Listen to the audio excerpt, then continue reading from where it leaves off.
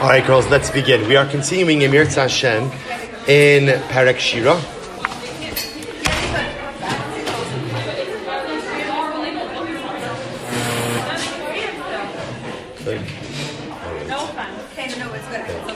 All right, so we are continuing Emir Hashem this morning in Perek Shira. So we left off last time focusing a bit on the definition of simcha.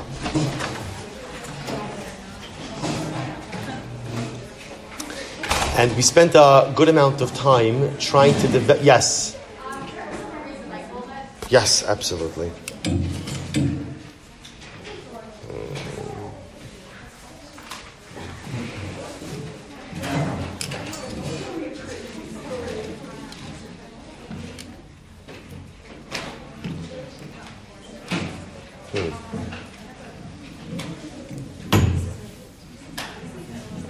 All right, I'll just move a little bit closer. All right, so as I was saying, so we started last time in Eretz Hashem focusing a little bit on our definition of simcha. Girls, if I could have your attention, please. So we started focusing a little bit on our definition of simcha, and we amassed, I think, a pretty robust list of the various pieces necessary in order to go ahead and achieve a working definition of simcha, recognizing that often what we think will cause simcha or may cause episodic joy, but may not result in an ongoing or sustained level of life happiness. So to continue on that theme just a little bit, I want to share with you today what I think is an incredible idea by Rabbi Nachman. If you take a look at number 6 on your sheet. So the Rebbe writes as follows. He says, so just to give you the context a little bit over here, the Rebbe is commenting on a pasuk in Tehillim of Od Ma'at Ve'einenu Rasha, or Od Ma'at Ve'ein Rasha is lashon of the pasuk. So Od Ma'at Ve'ein Rasha, again, from a pure Tehillim perspective, is David HaMelech talking about the Messianic era. That one of the hallmarks of the Messianic era is the fact that there won't be rishus, there won't be evil. Now, what exactly that means, or how that's going to manifest itself, not our topic for today. But David HaMelech says, Od Ma'at Ve'ein Rasha, a little bit more until Mashiach comes and there won't be evil. So the Rebbe has an incredible different definition of this concept. And he writes as follows, this is in 6 Aleph, Va'avein, V'chin tzarech ha'adam limtzo gam be'atzmo, ki ze yadua, all right, let me actually take a step back. There's one piece I didn't include on here, which is actually good for introduction purposes. The concept of being done es kol ha'adam lekaf zechus. What does the concept mean? Have a done es kol adam lekaf zechus. I'm sorry? Meaning what? What? Okay, so but I'm saying, how does it play out exactly?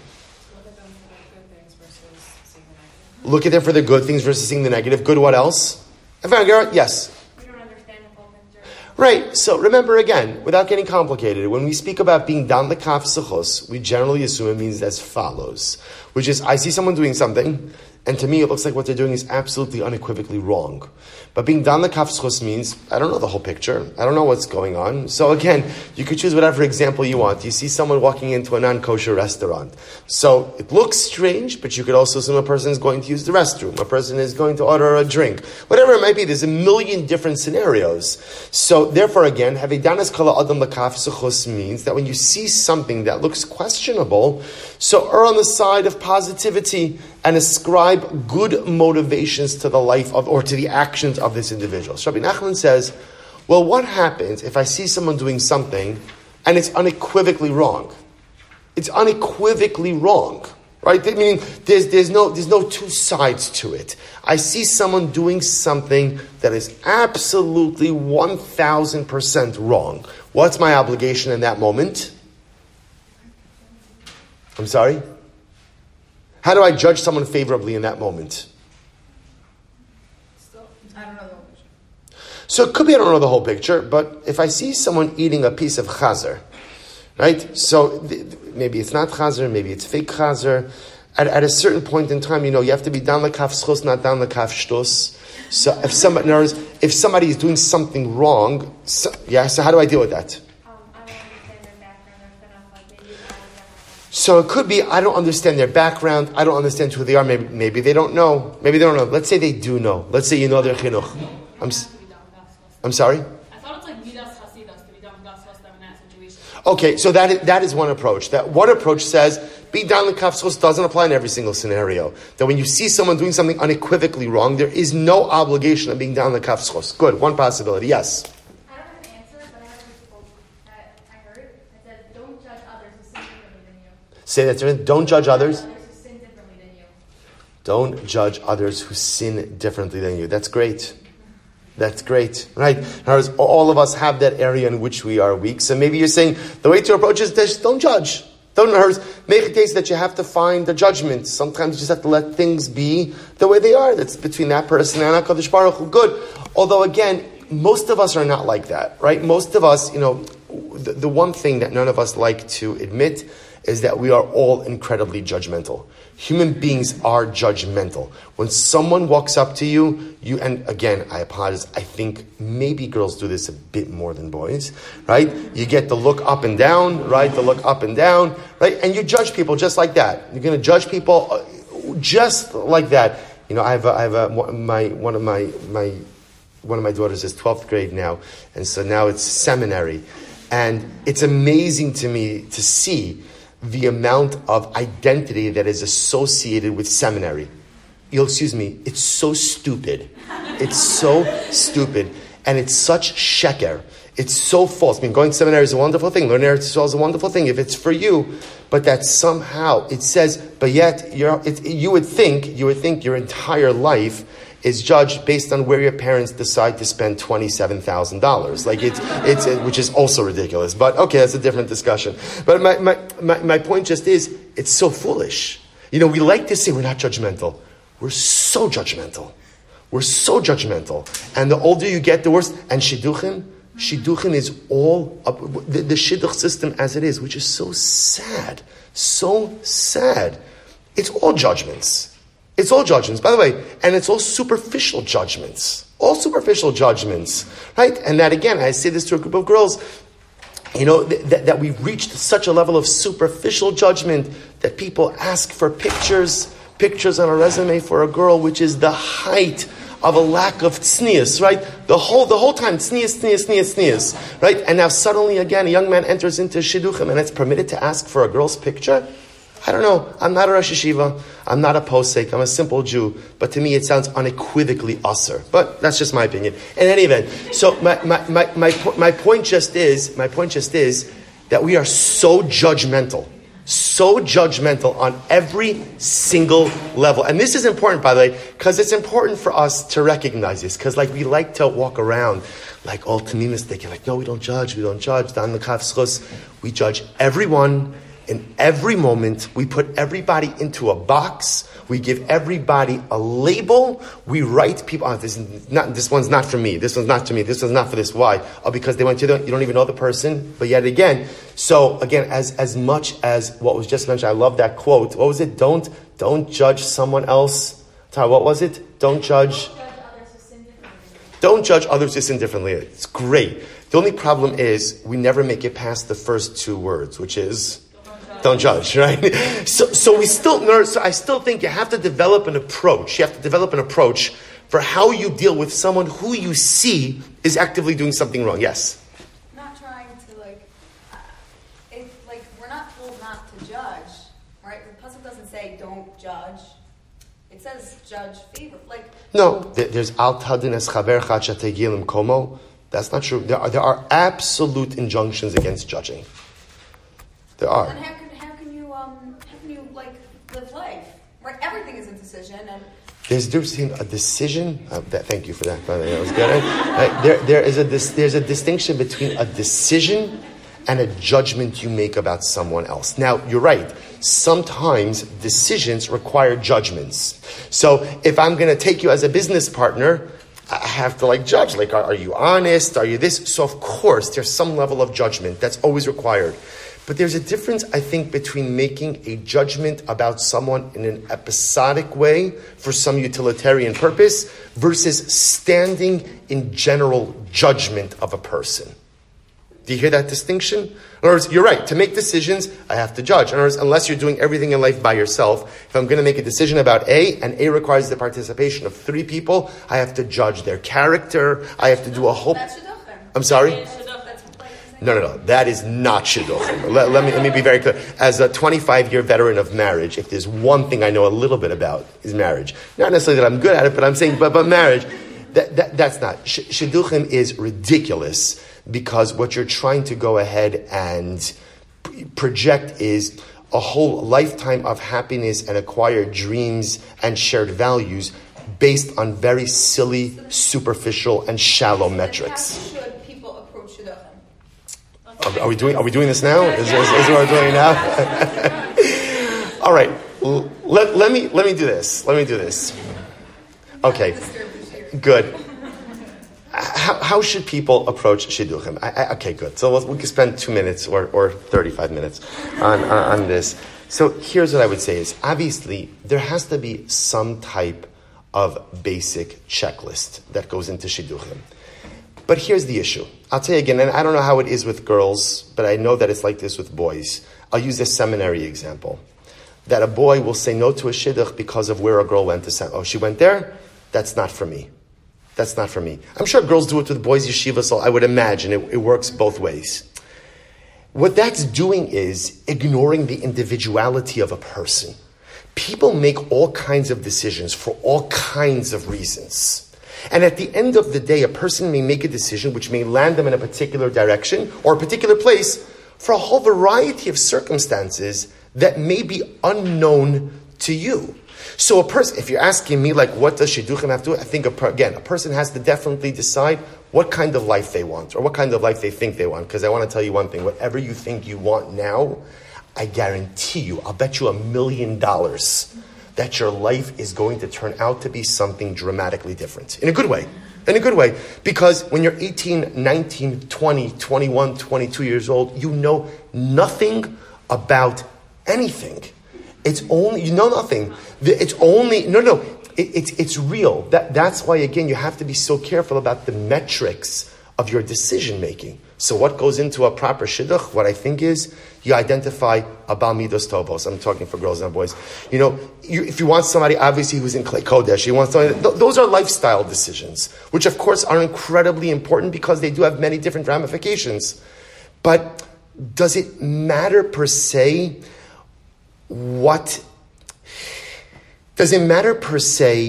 a lot of the other bullet points that we attach to shidduchim? People don't choose their families. So if someone's parents are divorced, does that puzzle them? Does that mean the person is not fit for good marriage because his or her parents made a decision? I don't think so. A person grew up a little bit more modern. A person grew up a little bit this. People don't choose their family circumstances. You have to look at the gavra, not the chefza. And so much of the shidduch system is reduced to paperwork. There's paperwork. There's a resume. There's a this. There's a that. You hit this box, this box, this box, this box. As if those boxes absolutely make any difference in terms of life. In my opinion, what you look for in a shidduch are midos tovos and bakshanos. If someone is a mavakesh in life, if someone is a mavakesh in learning, a mavakesh in parnasa, a mavakesh to be a successful individual, that is the trait for success. People, on the other hand, who are just lazy and apathetic and coast by, that's usually the traits for non-success. So I think you look for midos and you look for bakshanos. And if a person has those qualities, those are the qualities of successful individuals. That's what I think. And I know I'm oversimplifying and incredibly dramatically complicated. But again, I want to tell you, one thing is clear, which is the system is about. We don't have a shidduch crisis. People talk about shidduch crisis. There's a people crisis. There's no shidduch crisis. There's a people crisis. We've become materialistic, shallow, and superficial. That's what's happened. And so you think about this, and that is a reality of the times we live in. We live in a time, Baruch Hashem, where we could afford to be these things. It was never like this for Klal Yisrael. Why was there never a shidduch crisis for Klal Yisrael beforehand? Why is the shidduch crisis now? You ever wonder about that? It's because there's unparalleled affluence. There's a lack of persecution, Baruch Hashem, which are both incredible brachas. So we have the ability to be shallow. We never had the ability to be shallow. Do you know why we never had the ability to be shallow? Little things like pogroms, right? Or little things like institutionalized anti-Semitism, or little things like poverty. We did not have the luxury of being shallow. Now we have a little bit more of the luxury. Now again, I feel bad talking about these things to this group because you probably have to play by the rules of the system, because the system is the system, and it's incredibly unfortunate. I speak about these things a lot, not just because Baruch Hashem, I have 6 children and still 5 more to marry, but because I think it hurts the people who are involved in it. It hurts. It hurts. I will just tell you, like, when I hear people talk like, oh, this boy, he's got so many girls waiting for him, like, it's disgusting. It's disgusting. It's mius. I'm not like a feminist, but I am offended for Jewish women when I hear them spoken about like a commodity. Like a commodity. Oh, he's got so many girls. This sounds like Achashverosh. That's what it sounds like. Great. So it's Achashverosh who has a whole harem of women waiting for him. It's so mos. And it's so degrading, and it's so inappropriate, and unfortunately, I feel like sometimes girls get the short end of this stick in this process. But again, I don't know. I don't like talking about problems that I don't have a solution for. So I don't know what the answer is, but sometimes in life, even if you don't have a solution, you at least have to be honest with the problem. And you have to at least be honest that, as they say, zelo normali, right? This is not the way things should be. It might be the way it is, and it might be the way that it's going to be for some protracted amount of time. But at the end of the day, it's important sometimes to know in life, to have like your personal radar that's registered. No, not really right. Not really right. And I know sometimes when girls meet with shadchanim, you're pressured sometimes to go ahead and kind of toe a certain line where a girl feels compelled, I have to marry a boy in learning. If you want to marry a boy in learning, fantastic. Fantastic. That's great. But you could be a wonderful Jewish person and raise a beautiful Jewish home even if you marry a boy with a parnasa. And a boy who's working is not a failure. A boy who's working because he decides. Do you know how many boys there are who are populating yeshivas who are doing absolutely nothing? Absolutely nothing. You know what they're waiting for? They're just waiting for you to come along, right? They're just waiting for you. So I just want to point out, and again, these are things you can do. Because too many girls write off a boy who's working. Because what is a boy doing working when he's 24? Guess what? Not everybody is cut out to learn a whole day. And Klal Yisrael could not survive if everybody learned an entire day. Right? That's not the way it works. There are people who learn, there are people who work, and both are incredible Avdei Hashem. So you could exercise maturity, and if there's someone who you feel is shayach, but okay, he doesn't fit exactly the box, you don't have to say no to that. You don't have to say no. There are many, many, many incredible. I know many balabatim who are holier than many rabbanim. And many balabatim who are greater talmidei chachamim than many rabbanim. And many balabatim who are raising more erlich families than many rabbanim. It's yesh v'yesh in Klal Yisrael. And never think for a moment that someone's chosen a path of kedusha, or now, this person's successful and this person's. If we could just be honest about who we were, what we were, just like if a girl could be honest that maybe she wants to marry a boy who's working because maybe she doesn't want to struggle with a boy who's learning. Or maybe she doesn't want to put the obligation of support upon her parents or upon someone else. It'd be so great if we could be honest about these conversations and actually talk like adults instead of having to go ahead and fit ourselves into a box. So look, you can't change the system necessarily, but you could absolutely choose your approach in different things. And you could be a little bit more open-minded.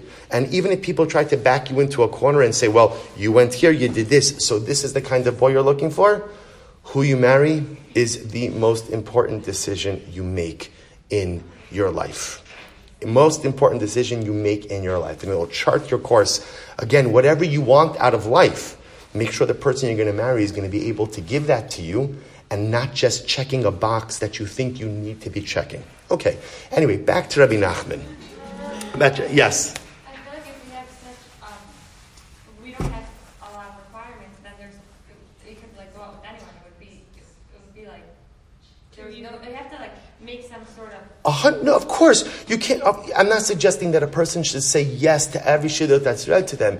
You have to have certain criteria. Like I think, for example, it is totally normal for a person to say that I want to marry a boys in Klei Kodesh. Now, I want a life like that. That's legitimate. I want to live in Eretz Yisrael. Those are legitimate things. You could create metrics, but I think beyond like big level questions. I'll tell you on a personal level. When I got married, I'll tell you a little secret. When I got married, I was learning in Kollel, and then I got a very good job offer in accounting, auditing hedge funds. I took it. I worked in accounting for 9 months. My wife thought that she was married to an accountant. You could imagine her surprise, kind of like where we wound up. 25, not exactly an accountant, right? A little bit of you don't know. But if you decide on the qualities you want in a person, that's okay. What more do you need? What more do you really need in life than someone who you feel is an incredible Bal Midos Tovos, someone who is a Bal Achrayis, because Achrayis is the most important thing. And of course, again, I'm not getting into things like attraction, which of course are incredibly important. And if anyone tries to tell you that it's not important, it's not true. But again, that's not for me to have a conversation with you. That I'm sure you have wonderful female mentors who could have that conversation with you. But aside from that, everything else is a detail. And so often we get lost in the details. And they're just simply not important. So yes, you have to carve out for yourself, here is my Yeharig Val Yavor. What are the things I need from the man I'm going to marry and build a life with? What are they going to be? What are they going to be? Great. And have that list. When you meet to the Shadchan, you're getting ready to Shidduch. Does this person meet my criteria?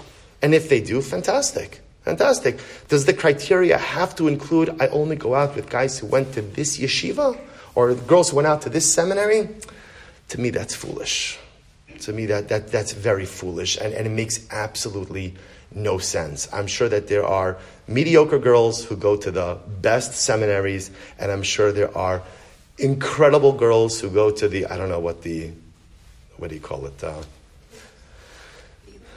I don't know, I had to call things B or C, whatever, to the less desirable places. And there are boys who go to Brisk and they're the best in the world, and I'm sure there are boys who go to Brisk and somehow they got in there because somebody made a donation, and whatever else it is. There's all kinds of things.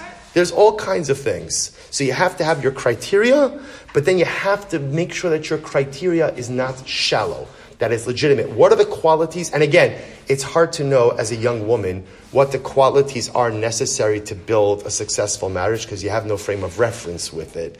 But I'm telling you, from a little bit more life experience than you, midos is something you cannot compromise on. And midos are hard to learn. You could improve your midos, but a person either has midos or doesn't have midos. And if they don't have midos, they might have alamailas. Don't touch it with a 10-foot pole.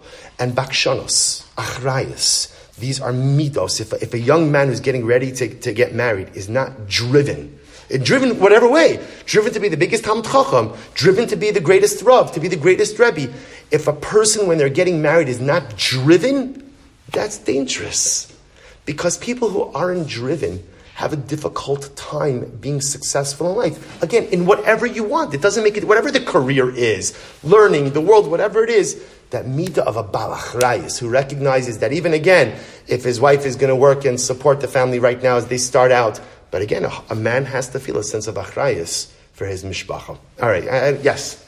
Just a comment. I remember a mentor telling me one time, like when you're looking for a man to marry, you're not looking to marry a lifestyle. You're looking to marry a person. And it doesn't matter where life takes you, you're still with that same person. And if he is a Balmidas and Bakshanas or whatever, then what does it matter if he's in Kol or working, whatever life takes you, and you're still going to be happy. Beautifully said. Absolutely. And in fact, as you'll see, part of that's beautifully said. I think part of what's, life is an adventure. Life is an adventure. And when you're zocha to get married and you start that adventure with someone, I'm going to tell you, you have no idea where it's going to take you. And that's exciting. That's okay. Everybody likes to have their life all planned out. We're going to get married. We're going to live in Lakewood for 3 years, right? No, but maybe we'll spend a year. We'll get a dira in Eretz Yisrael. We'll spend a year in Eretz Yisrael. We'll come back. By then we'll have 3.2 children. And then Meretz Hashem then. We'll come here. We'll come there. And that's great. It's beautiful to have a plan and to have a vision for what you want. But 9 out of 10 times in life, the plan doesn't materialize as you think it's going to be. And I'll tell you something else. Not only does it not materialize the way you think it's going to be, usually it's better than what you thought it was going to be. But absolutely, if you find a life partner who's a Bal Midos Tovos, who appreciates you for who you are, is a Bal Achrayus, then ultimately, wherever life takes you, you're going to be great.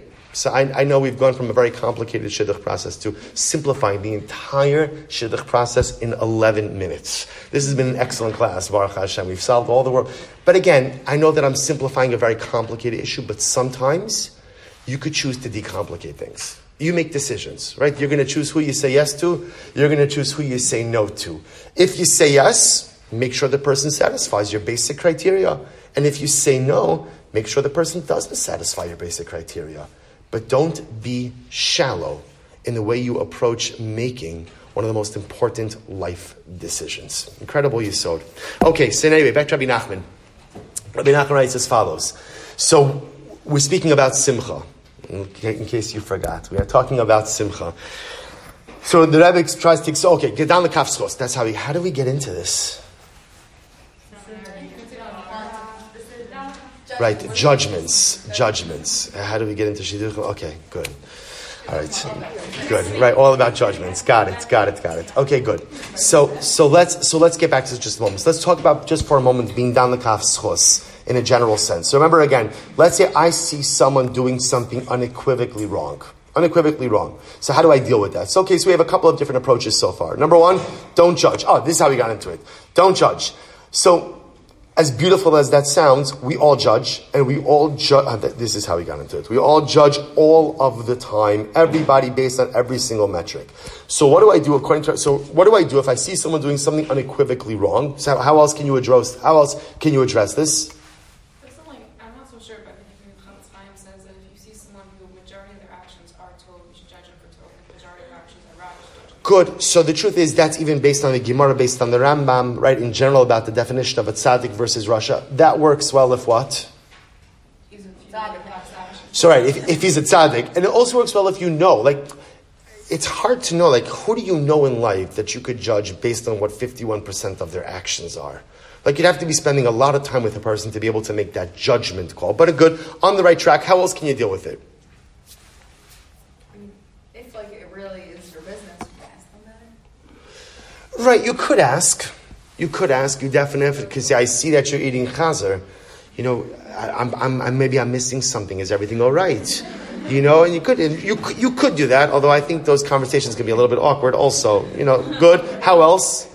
Any other thoughts? How else? So I'll tell you what Rabbi Nachman suggests, which is really quite amazing, and to me, it's actually an incredible life lesson. The Rebbe says, sometimes in life you just have to accept the fact that people do things wrong. Right? This is very important because not everything that a person does could be explained lekaf zichos. This is incredibly important. This is why I give you my example. You know, yes, if you see someone walking into a non-kosher restaurant, there's plenty of things that you can do in order to say, it's really okay. The person's not doing anything wrong. And then there are other things in life where it is what it is. It's wrong. It's usser. It's an avera. There is no positive way to go ahead and explain what it is that is unfolding. So what do you do now? This is what Rabbi Nachman says. And a little bit similar to what you're mentioning in the name of the Chavetz Chaim. The Rebbe says, don't judge a person in totality based on this one action. A little bit differently. What the Rebbe says is, human nature is, if I see you doing something wrong, how do I think of you? As an avarion. Wrong. That's what you do. So if someone were to ask me, I saw Reuven doing something wrong. What kind of guy is Reuven? Reuven's a sinner. Nebuch, I just saw him eating the chazer. Right? He's a sinner. The way just the mind is conditioned is we glean or we create our impressions and feelings about people based on what we see them do right now. So the Rebbe says something amazing. Being down the kaf suchos sometimes means ascribing some positive motivations or actions to what a person is doing. Right? Again, I see them walking into the treif restaurant. They're not eating. They're getting a soda. They're using the restroom. Those are all motor things. But when you see someone doing something that is unequivocally wrong, don't allow that one act to completely color your perception of them. Rather, strive to see the person in their totality. While it is true that Reuven did something terribly wrong, at the end of the day, he also does other things right. And then the Rebbe says, strive to see something good in Reuven. After you saw something bad, now go out of your way to try to identify something good in Reuven. Now what happens after you strive to achieve, to find something good in Reuven? What happens? What's the result of that? What's the result? The result is you have a balanced perception of Reuven. As opposed to just seeing Reuven through the prism of that one act, now I have a balanced perception of him. And now that I have a balanced perception, that's being done lekaf zechus. So it turns out, according to Rabbi Nachman, being done lekaf zechus really has two levels. Level one is where you could literally say that although it looks like what Reuven did was bad, in fact, there is a mutter interpretation of his actions. Interpretation number two, or approach number two, is no. There's no mutter interpretation of Reuven's actions. What he did was unequivocally wrong. But I'm not going to allow this one event to color my entire perception of Reuven. Instead, I'm going to look for something positive so that I could establish a balanced perception of Reuven. Rabbi Nachman's idea already comes out earlier than Rabbi Nachman. There's an incredible pasuk in the Torah. The pasuk says, Basar basada treifa lo sochelun lakelev tashlichun osal. So the Torah speaks about a very simple case. You find the treifa, which is an animal which is killed by another predatory animal. So I have a flock of sheep. I come out to my flock in the morning and I see that one of my sheep is dead, killed by a predatory animal. So the Torah says, what are you allowed to do with the treifa? You're not allowed to eat it, right? Basar basada treifa lo sochelun. You can't eat it. Lakelev tashlichun osal. You can give it to the dog. What's the obvious question on the pasuk? Right? Why do you have to bring in the dog? Who cares about the dog? In other words, I could do whatever I want with that animal. Right? I could give it to my dog if I want to. I could also give it to my Gentile neighbor. I could sell it. I could use it for fuel. I could do anything I want with it except eat it. So why does the Torah have to go out of its way to say throw it to the dog? And the Dasikin and Ibali Tosis say something, I'm telling you, it's literally life-altering. Literally life-altering. The Dasikinim explain, they say, La kelev. How do you translate the word la kelev tashlichun also? To the dog, right? It could have said lekelev. Lekelev means to a dog. La kelev is the definitive article, right? So la kelev. So to the dog. Which dog? Which dog? And the Dasikanim says it refers to the sheepdog. Now remember again, I'm sure you know from your extensive experience in shepherding, right? So if you have a flock, you have a sheepdog, right? What's a sheepdog? A sheepdog is there to guard the flock, to chase away any predatory animals. If you have a treifa, if you have a dead animal in your flock, who didn't do their job? The sheepdog. And what does Torah Kedosha say? If you have a treifa, you should give the treifa to the sheepdog. What's the pshat? So listen to what the Dasikanim says. It's true that your sheepdog failed. It's true. Your sheepdog failed. And your sheepdog failed terribly. As a result, there's a dead sheep. There's a dead sheep. But what about all of the other times that the sheepdog came through for you? What about all of the scars that the sheepdog has from all of its other battles with predatory animals? What about all of the other time that it fought tooth and nail to protect the flock? So that's the kingdom. The Torah Kedosha is telling us that in the moment of the sheepdog's failure, reward it for all of the times it came through. Reward it for all of the good that it did. And what an incredible yesod. Because the Dasikanim says it's human nature that when someone or something fails you, in this particular case, the sheepdog fails me, it's normal to look at the sheepdog as a failure. But that's not fair. Because it failed in one moment, but it was successful in so many others. Basar basada treifa lo sochilun la kelev. To the sheepdog, you have to give it to. And this is incredibly important, just as an aside, in general in relationships. Because this happens all the time in relationships. Someone who you're in a relationship with, whoever it is, wrongs you. And you really feel hurt by that individual. And often that one act of wrong, that one wronging, could color the relationship in its entirety. In relationships in life, it is so important to see a person in their totality. in their totality, to see them as a whole. It's true. My friend, my spouse, my parent, my sibling, whoever it is, wronged me. But at the end of the day, there's so much good. I'm not going to allow my perception of you to be totally and fully colored by this one act. I have to look at you in your totality. Rabbi Nachman says, that's what it means to be dan lekaf zechus. To be dan lekaf zechus means that I go out of my way to see a person in their totality. I saw you do something wrong, and it's unequivocally wrong. There's no way to explain it away. There's no positive possibility over here. You did something wrong. Well, how do I look at you in that moment? How do I look at you? Do I look at you as a sinner? So the totality of your personality is defined by the wrong thing you did? No. Havedanis kol ha'adam lakafsos. The Rebbe says, you see someone do something wrong, now go out of your way to find something positive in that person as well. As such, you emerge with a balanced perception of the individual. It's true, I saw Reuven do something wrong, but guess what? We all do things wrong. So the fact that Reuven sinned, that's not a chiddush. I sin also. But now that I went out of my way to find something positive in Reuven, to find something positive in him, at least it could maintain a balanced perception of Reuven.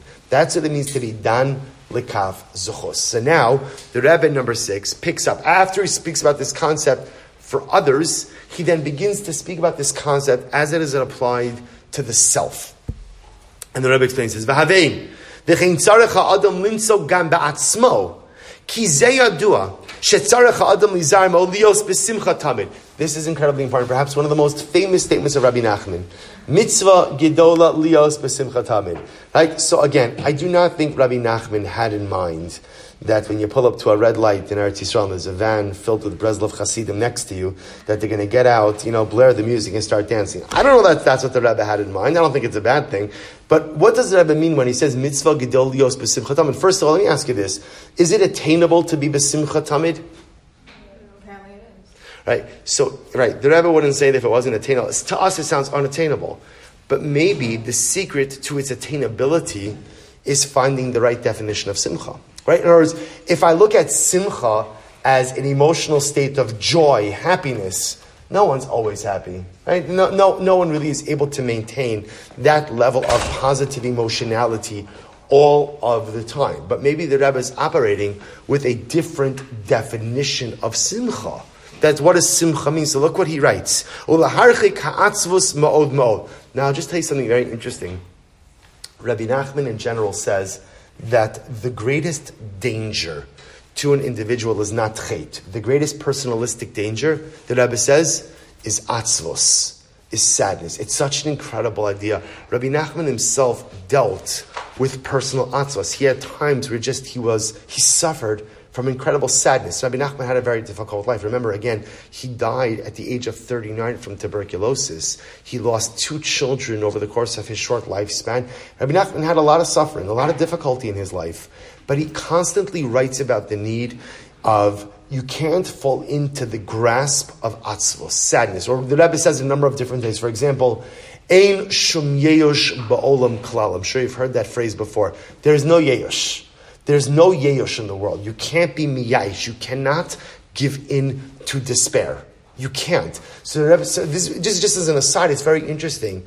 The Rebbe says sin is not our greatest danger. For the simple reason, everybody sins. Everybody makes mistakes, but Baruch Hashem, there's the ability to do tshuva, there's the ability to rebound, there's the ability to come back.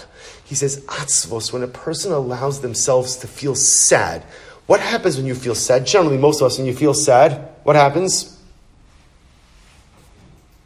No one here is ever sad. Baruch Hashem. So you're not productive. Why? You lose the will. Why? Because effectively you give up.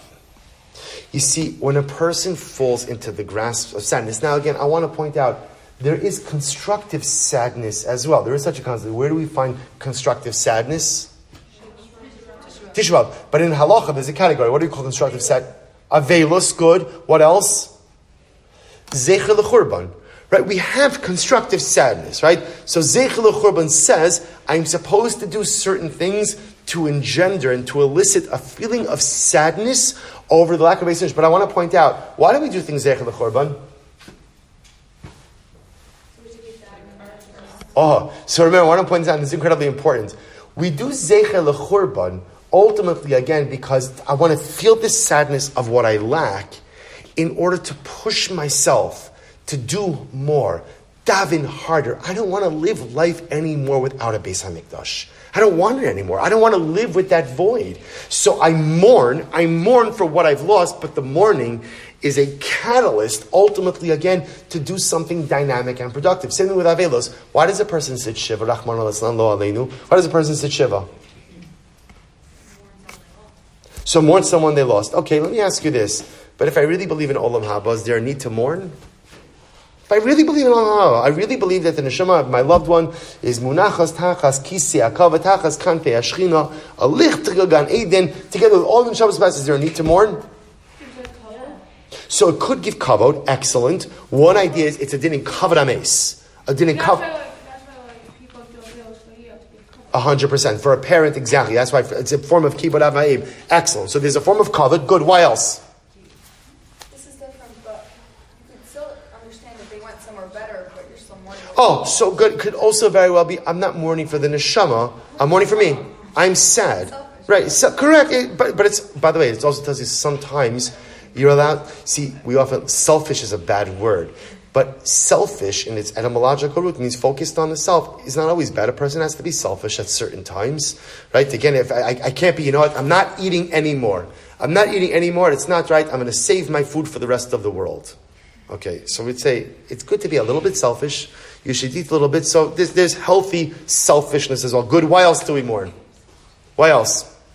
Simplest idea that often goes totally unnoticed. The Gesher HaChaim, which is one of the authoritative svarim written on Hilchos Avelos. Rav Tukachinsky writes as follows. He says something absolutely amazing. He says, we often think of life as an infinite, renewable resource. How many of you have had things on your to-do list for more than a week? Good. How many have had it on more than a month? More than 2 years? Okay, good. The courageous ones raise their hands, right? More than 10 years, right? Hey, so it's amazing. So why is it? Why do we procrastinate with things? Because deep down, we really believe that life is an infinite, renewable resource. There's not an urgency. What I don't get to today, I'll get to tomorrow. And what I don't get to tomorrow, I'll get to next month. And whatever's not next month, next year. Because we assume we're going to live until 120. We assume there's plenty of time. And whatever you don't get done this decade, you'll get done next decade. The Gesher Chaim writes, do you know why we sit Shiva? The whole Yisod of Avelos. Because he's bothered theologically. If ani mamin be'amunah shalema, that there's an Olam Haba, then why am I mourning? Why am I mourning? And the Gesher Chaim writes, the whole idea of Avelos is to go ahead and energize myself to live a more meaningful and impactful life. Because if I am sitting Shiva Rahman al-Islam, I now realize, I now have to face the reality that life is a finite, non-renewable resource. And I know not how much time I have in this world. This is why Shlomo Melech writes in Koheles. It's one of the strangest psukim. Shlomo Melech writes, Tov leleches lebeis evel mileches lebeis mishta.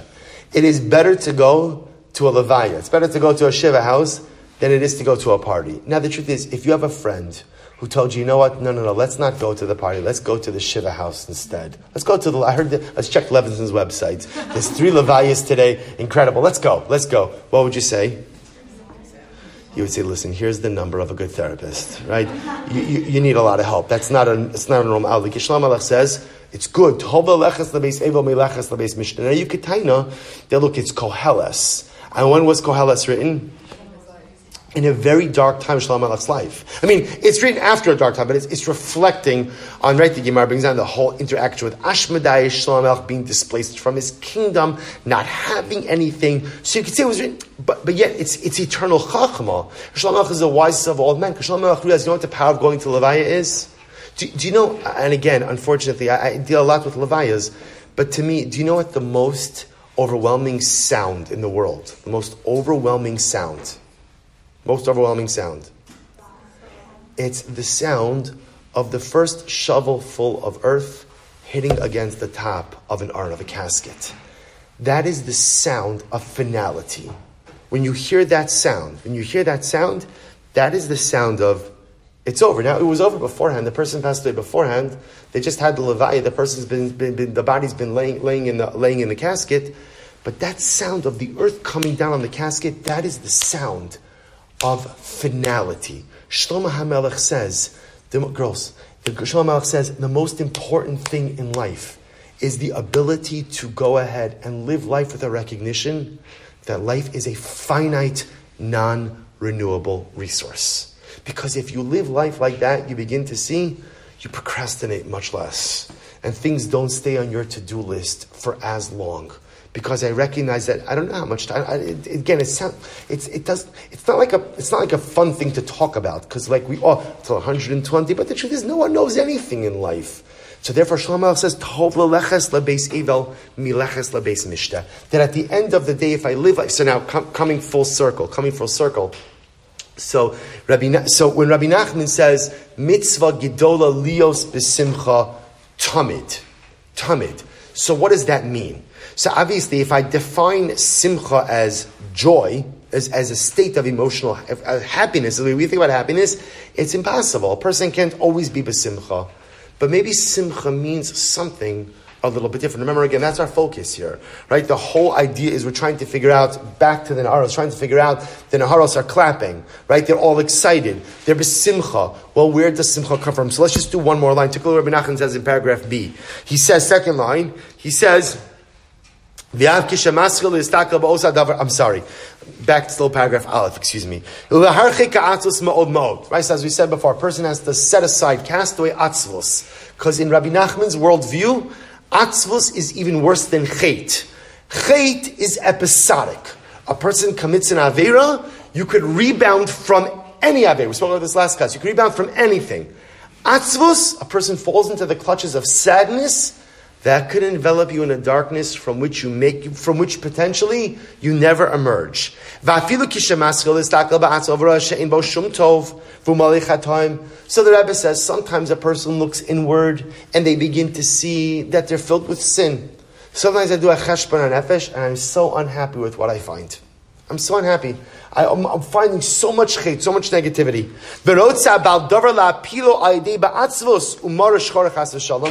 And the Yetzer Hara loves it when I'm down on myself. Why does the Yetzer Hara love when I'm down on myself? Because if I'm down on myself, the truth is, it's so much easier to sin when you're unhappy with yourself. And it's so much easier not to engage in dynamic activity when you're unhappy with yourself. Therefore, says the Rebbe, Afa pikin asar lo lipo mizeh, rak tzarech lechapis v'limtso ba'atzmo eza ma'at tov. So this is incredible. Rabbi Nachman writes, the same way that you have to be dan lekaf zuchus with the other. And remember again, according to the Rebbe, how are you dan lekaf zuchus with someone else? How do you do it? Remember, according to the Rebbe, how do you do it? Accept the fact that they did something wrong. Don't define them by the wrong. Find something good in that person that you could see as well. So says Rabbi Nachman, what applies to the other applies to myself as well. There's sometimes I do a cheshbon nefesh and I look internally, and I'm unhappy with what I find. And sometimes when you're unhappy with what you find, it is easy to fall into the clutches of sadness.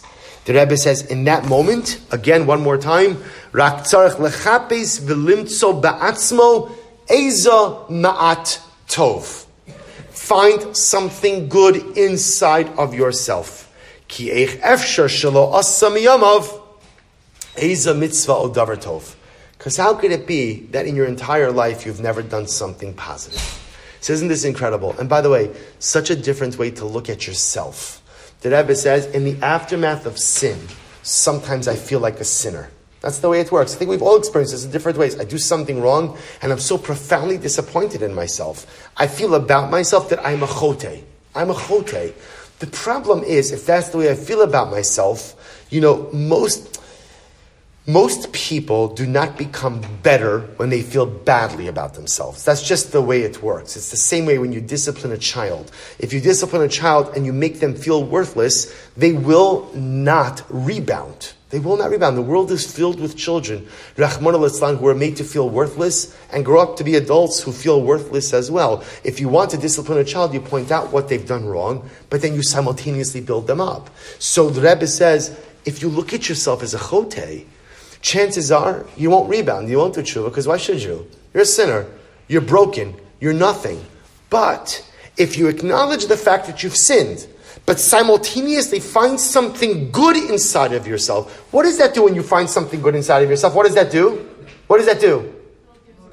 It shows I'm not kulo sin. I'm not kulo hate. I'm not all bad. I'm not rotten through and through. Yeah, I have some challenges. I've got some serious problems that I need to work on. But there's so much good inside of me as well. And because there's so much good, that'll give me the koach and that'll give me the confidence to work through the issues. Yes? I agree with this. I just think... Oh, Baruch Hashem. Good. Also, sometimes when you feel like you sinned or you felt like you aren't at your best, it sometimes makes you want to be better. Like sometimes you fall and you're like so excited yourself, like, okay, right. now I know I'm going to do this to myself. It's true. So there are some people for whom failure spurs them to action. If I had to guess, I think most of us don't actually work that way. And that's why, like the Mishnah says, Mishnah Pirkei Avos, Aveira goreres Aveira. What does that mean? Everyone wonder about that? What does that mean, Aveira goreres Aveira? What does that mean? Right, because I think Bipashtus, while I agree with you that I think there are some people like what you're describing, I think most of us kind of define ourselves by the last thing we did. And if I sinned, okay, I'm a sinner. This is what I do. I know how to do it. I'm good at it. I enjoy it. So avera goreres. And by the way, the converse works as well. That's why it's mitzvah goreres mitzvah. So you're right. For some people, a life downfall could say, okay, I could do better than this. But I think for many people, the life downfall kind of leaves them down in the mud. But therefore the Rebbe says, in that moment of downfall, find something positive, find something good, realize and articulate the good you possess within so that you maintain a balanced sense of self. So we'll stop over here for today. We'll continue Mirat Hashem with this today from the Rebbe and Mirat Hashem on Monday.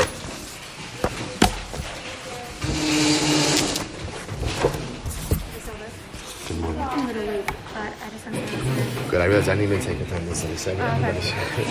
First.